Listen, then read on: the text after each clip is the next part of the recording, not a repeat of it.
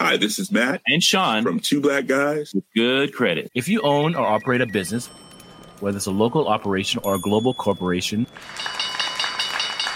partnering with Bank of America could be your smartest move. By teaming with Bank of America, you'll enjoy exclusive digital tools, award-winning insights, and business solutions so powerful you'll make every move matter. Position your business to capitalize on opportunity in a moment's notice. Visit bankofamerica.com/banking for business to learn more. What would you like the power to do? Bank of America, N.A., copyright 2024.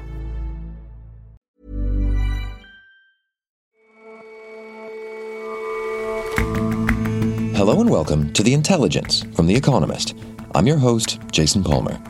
Every weekday, we provide a fresh perspective on the events shaping your world.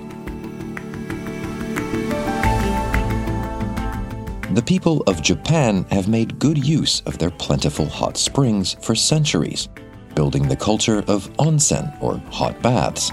But all that heat could also be used for geothermal energy. We examine how a clash between those two industries is being resolved.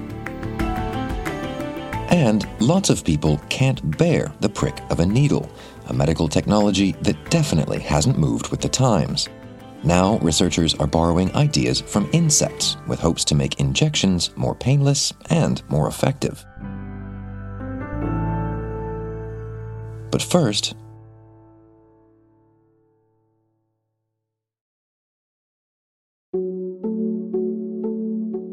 what might seem outside Britain to be pretty small-bore misbehaviour might turn out to put an end to the career of its former Prime Minister, Boris Johnson. Just as COVID-19 first gripped the country, Mr. Johnson gravely addressed the nation.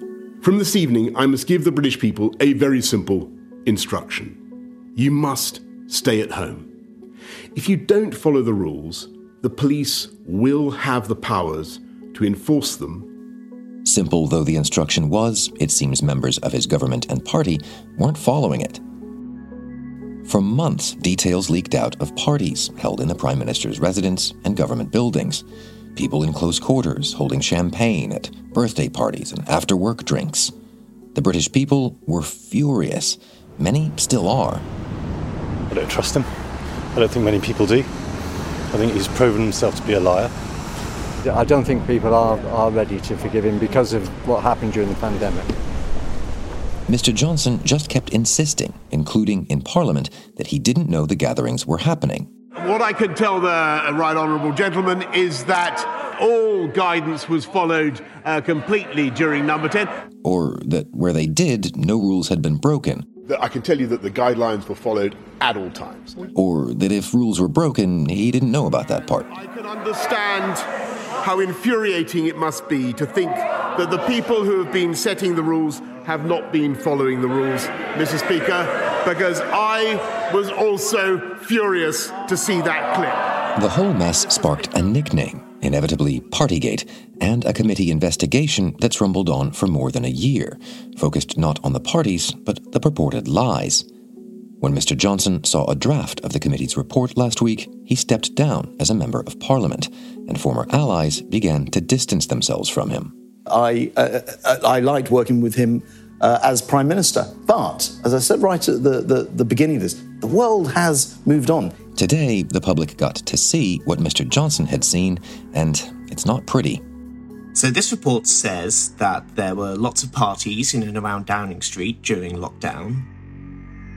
Duncan Robinson writes Badget, The Economist's column on British politics.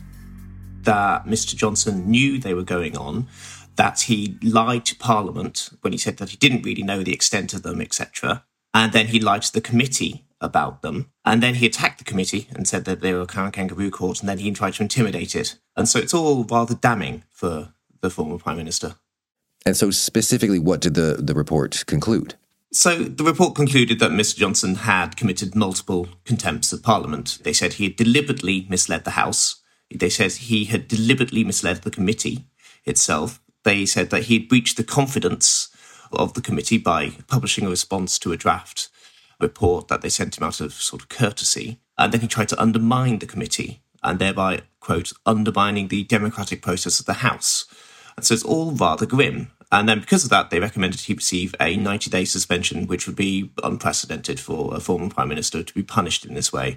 And then as an added kicker, they even took away his sort of former member's pass, which allows former MPs to come and go as they please in Parliament. That sort of privilege that Johnson will enjoy.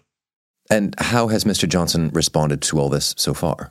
He has responded very, very badly. So he's already resigned his seat, basically because he knew he was likely to be suspended and that he knew he would likely face a by-election and he knew he would likely lose that. So instead he quit and issued a very, very grumpy statement calling the committee a kangaroo court full of political enemies, effectively. And this morning, after the report came out, he said, "This is rubbish. It is a lie. In order to reach this deranged conclusion, the committee is obliged to say a series of things that are patently absurd." So he's not taking it very well. And neither are some of his allies. So we've already had a few MPs who are very close to him who've quit and stood down because they don't like the way he's being treated. And there's basically a war of words between Boris Johnson and Rishi Sunak, the current Prime Minister, with each sort of pointing the finger at each other. And what's the nature of the war of words then? So normally Prime Ministers are allowed to appoint people to the House of Lords when they resigned and hand out knighthoods and stuff like that.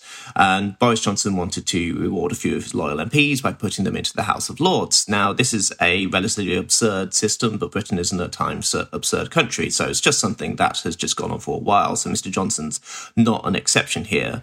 What did happen that was rather peculiar this time was that he tried to make some sitting MPs and put them into the House of Lords, which is a sort of constitutional no-no.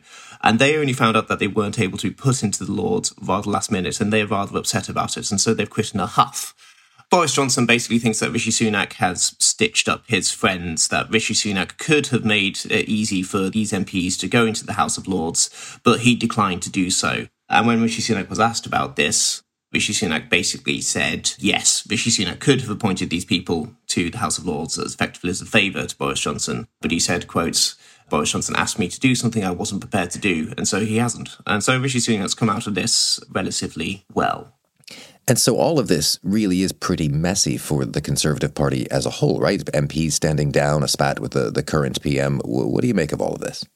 But there's a lot of chaos around the party. It's never good to have MPs resigning. It's never good to have a former Prime Minister accused of lying to the House and deliberately misleading a committee and then facing a punishment of a 90-day suspension.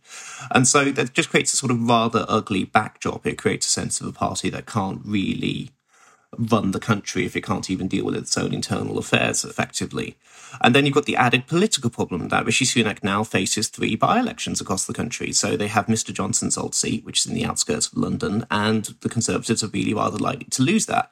But then the 2 Johnson allies who resigned, their seats are in much safer Conservative parts of the country, but it's not looking guaranteed that the Conservatives will hold those seats either. So within a few months, we could end up with a situation where the Conservatives have a very angry, wounded Prime Minister attacking them from outside the party, and they've just lost 3 by-elections.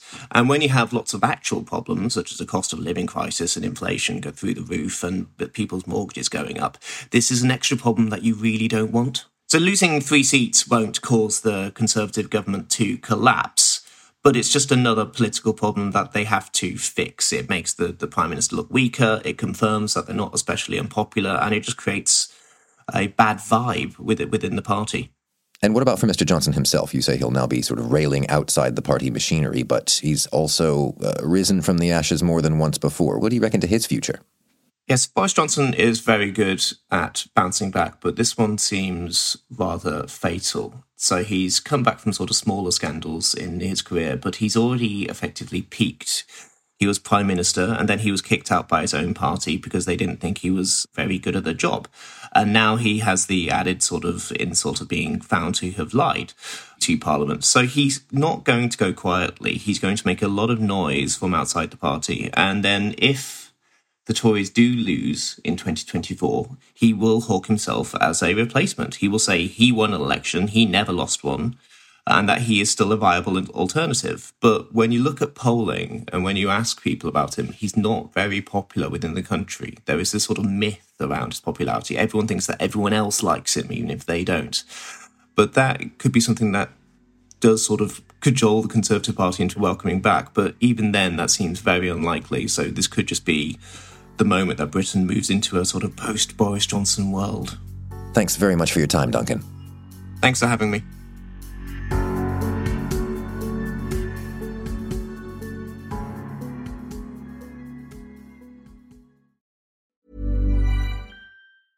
Many of us have those stubborn pounds that seem impossible to lose, no matter how good we eat or how hard we work out. My solution is PlushCare. PlushCare is a leading telehealth provider with doctors who are there for you day and night to partner with you in your weight loss journey. They can prescribe FDA-approved weight loss medications like Wegovy and Zepbound for those who qualify. Plus, they accept most insurance plans. To get started, visit plushcare.com/weightloss. That's plushcare.com/weightloss.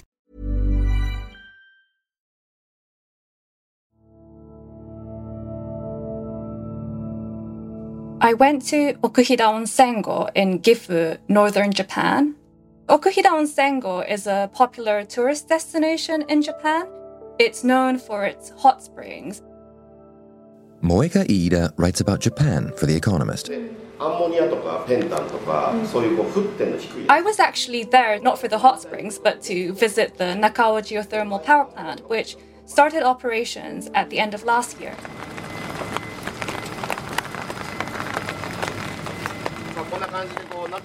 The plant uses steam from underground to generate power. I went inside one of the buildings where they had a turbine moving or spinning using the steam coming from underground. And it was spinning at a very high speed and it was incredibly loud. At a maximum capacity, Nakao can supply electricity to about 4,000 households. In theory, Nakao's success could be replicated all across Japan, which has 100 active volcanoes. So it sounds as if it's a pretty big potential source of pretty clean energy. Yes, so geothermal is a renewable power source that uses heat inside the earth. And unlike solar or wind, which really depends on the weather, geothermal is known for being a baseload power, so it can generate power around the clock. Japan is estimated to have a geothermal potential of 23 gigawatts, which is big enough to replace 23 nuclear reactors. And Japan has the third biggest geothermal potential in the world, following America and Indonesia. But when it comes to actual power generation, it ranks 10th. So there's a big missed opportunity there. And why is that? Japan has hardly tapped into its geothermal reserves. Geothermal only accounts for 0.3% of its electricity supply. And what's holding back Japan's geothermal potential is its big hot spring industry, or onsen as it's called in Japanese. A lot of these hot spring owners believe that developing geothermal power plants could negatively affect bathing pools or potentially deplete the water. And if you talk to geologists, they would often refute this claim. They think it's very unlikely, but in order to develop geothermal power plants, you need to ask for consent, but usually the local hot spring owners withhold that consent. And hot spring culture is deeply rooted in Japan. The industry attracts around 130 million visitors a year. So the hot spring industry is a big lobby. It has a lot of influence over policies. So is this conflict with the hot springs, with the onsen industry, the only thing that's standing in the way of Japan's geothermal energy revolution?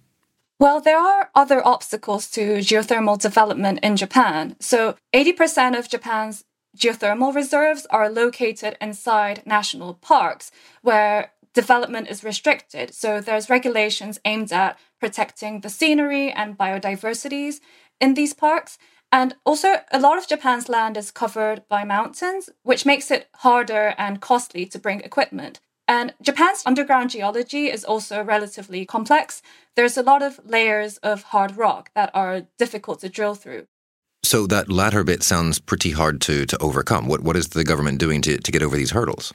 Well, the Japanese government isn't giving up. It's committed to becoming carbon neutral by 2050, and it sees renewables, including geothermal, a core element of this goal. And despite all the barriers, there is past precedent that shows Japan can develop geothermal. So in the early 1970s, after the first oil crisis, Japan launched an initiative called the Sunshine Project, which was aimed at promoting alternative energy sources, including solar, hydrogen, and geothermal. And because of this strong political initiative, by the late 1990s, Japan managed to develop dozens of geothermal power plants across the country. But eventually, this enthusiasm started to stall when oil prices stabilized again, and Japan started introducing and relying on nuclear energy. But when the meltdown at the Fukushima nuclear plant happened in 2011, that really dented the country's confidence in nuclear power, and it became another turning point. Japan now hopes to triple geothermal output by 2030. Businesses and local governments are looking at more than 50 possible sites to develop geothermal power plants.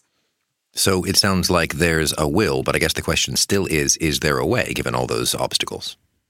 Well, the government is also looking at the next generation of geothermal technology. Recently, it signed an agreement with America to collaborate on research for supercritical geothermal, which involves drilling very deep wells to access ultra-hot fluids. And one expert I spoke to reckons with these advanced technology, Japan could maybe generate 10% of its electricity supply from geothermal power. As a point of comparison, America is trying to generate 8.5% by 2050. But it does still seem like in the short term, conventional geothermal power plants is still an effective way to reduce Japan's carbon footprint. And the government has worked on ways to make it slightly easier to develop geothermal power plants. So geothermal development used to take a very long time in Japan, more than a decade, because of all kinds of regulations and administrative hurdles. But they managed to shorten this timeline to 8 years. And the government relaxed rules on developing national parkland around a decade ago. But that still leaves the onsen owners who are worried about all of this building. There are some good case studies, like the Nakao plant, which I visited. So they've come up with a unique scheme to persuade the usual objectors. I spoke to Uchinon Masamitsu, who's a local hot spring owner in Okuhira Onsengo.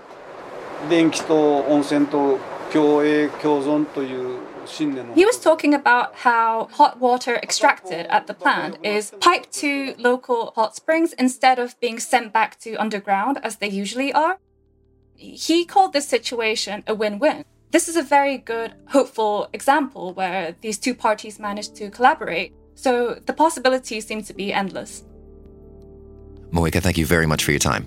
Thank you so much for having me.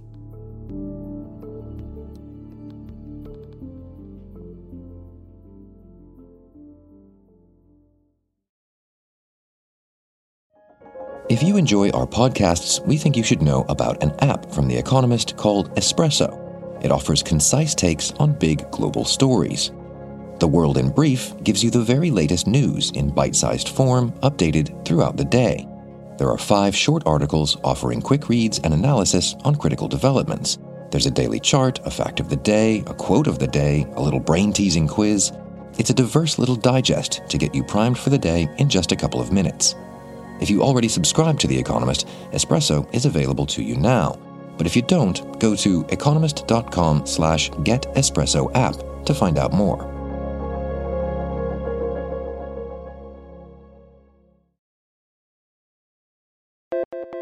For all the high-tech and digital wizardry of much of modern medicine, there's one thing that's more or less just as it was centuries ago: the hypodermic needle. Now, using inspiration from the natural world, that may be about to change. Insects have all kinds of ways of injecting and piercing and probing their prey, and mimicking that natural tech could help take the sting out of doctor's appointments. Hypodermic needles are incredibly effective at what they do. David Neil Adam writes about science and technology for The Economist. But they are essentially just hollow, pointy tubes. They're very basic. And that does cause some problems that researchers are hoping to solve. What kind of problems do you mean? Well, I think anyone who's had an injection will know that they can often be a painful experience, both during and after. And in fact, about 1 in 4 people say that they have a fear of needles. And that can have a real impact. That can stop people getting treatment, as we saw in some people with the COVID vaccine. Some people didn't want to get the COVID vaccine because they were scared of the needle. And it's not just that needles are painful, but the function of needles inside the body can be improved as well. And so why is it that researchers are looking to the insect world to tackle some of these issues? So insects do this better than us. They have evolved to find brilliant ways of piercing the skin. You know, mosquitoes bite, wasps lay eggs.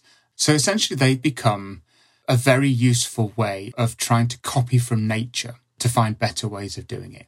For example, some insects we know that use anesthetic chemicals to sort of numb the pain, but others have developed very clever physical attributes to help insert themselves kind of without us even noticing. And researchers think that taking lessons from those insects can make injections for us less painful, more precise, and more effective. How do you mean? In what way, though? The most obvious example is a mosquito. I think pretty much everyone has been bitten by a mosquito, but often you don't notice until afterward. And one of the reasons for that is that mosquitoes are very good at biting without actually hurting. And one of the ways they're able to do that is they kind of have serrated mouth parts. And what that does is it lowers the force that the mosquito needs to break the skin, to puncture the skin. And that equals less pain, essentially. And scientists have copied that design. And in fact, one paper, they found that building a needle around that design required more than a quarter less force to insert the needle than an ordinary needle. And that's very useful, partly because it causes less pain. But also, if you insert a needle with less force, it kind of does less collateral damage as you puncture the body. And so that allows for more accurate targeting of where you want the needle to go.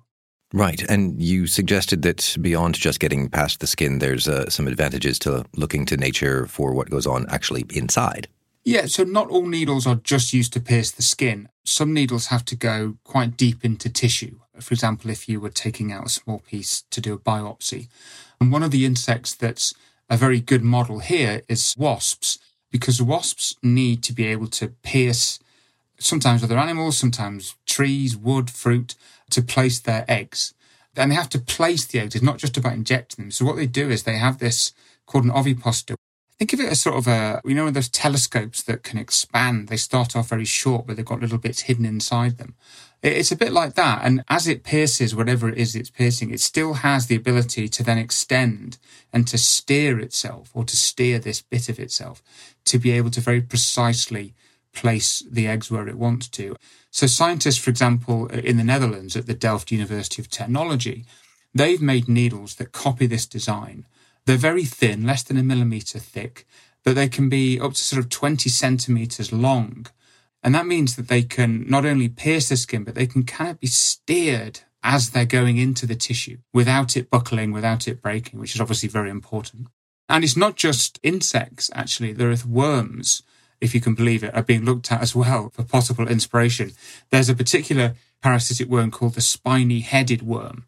And what it does, it puts this thing in, and then it swells at the end once this sort of piercing device is in the skin. That means it sticks there. It can't really be taken out. It doesn't fall out easily. And so scientists are trying to build needles based on this parasitic worm that can do the same in the human body, to stay in place. So you say scientists are trying. You suggest that studies show this. How close is this to actually being put into use? When do I get the painless injection? Well, I guess one of the issues is that the bog standard hypodermic needle is very cheap. It can be mass produced. Because it is a very simple design, it's affordable. These are more complicated. They'd have to be made in a different way, and that pushes up the price. So at the moment, these are at the research stage. But I think we all know, there are billions of needles used every year. So there's a huge market for better needles. And I think people would be clearly drawn to more painless needles. And in fact, I think we know that even before the pandemic, we were using something like 16 billion hypodermic needles a year. So there's definitely a demand there. And I think for people with a fear of needles, and all of us who have had painful injections at some point, commercializing these ideas really can't come soon enough. David, thanks very much for joining us. Thank you.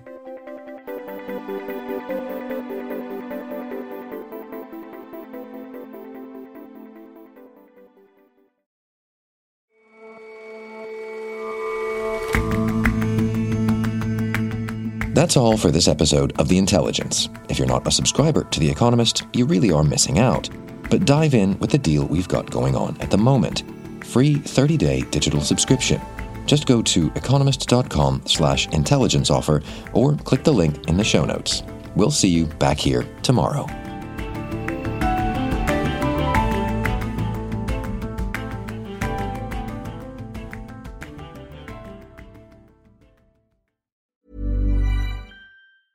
Hi, this is Janice Torres from Yo Quiero Dinero.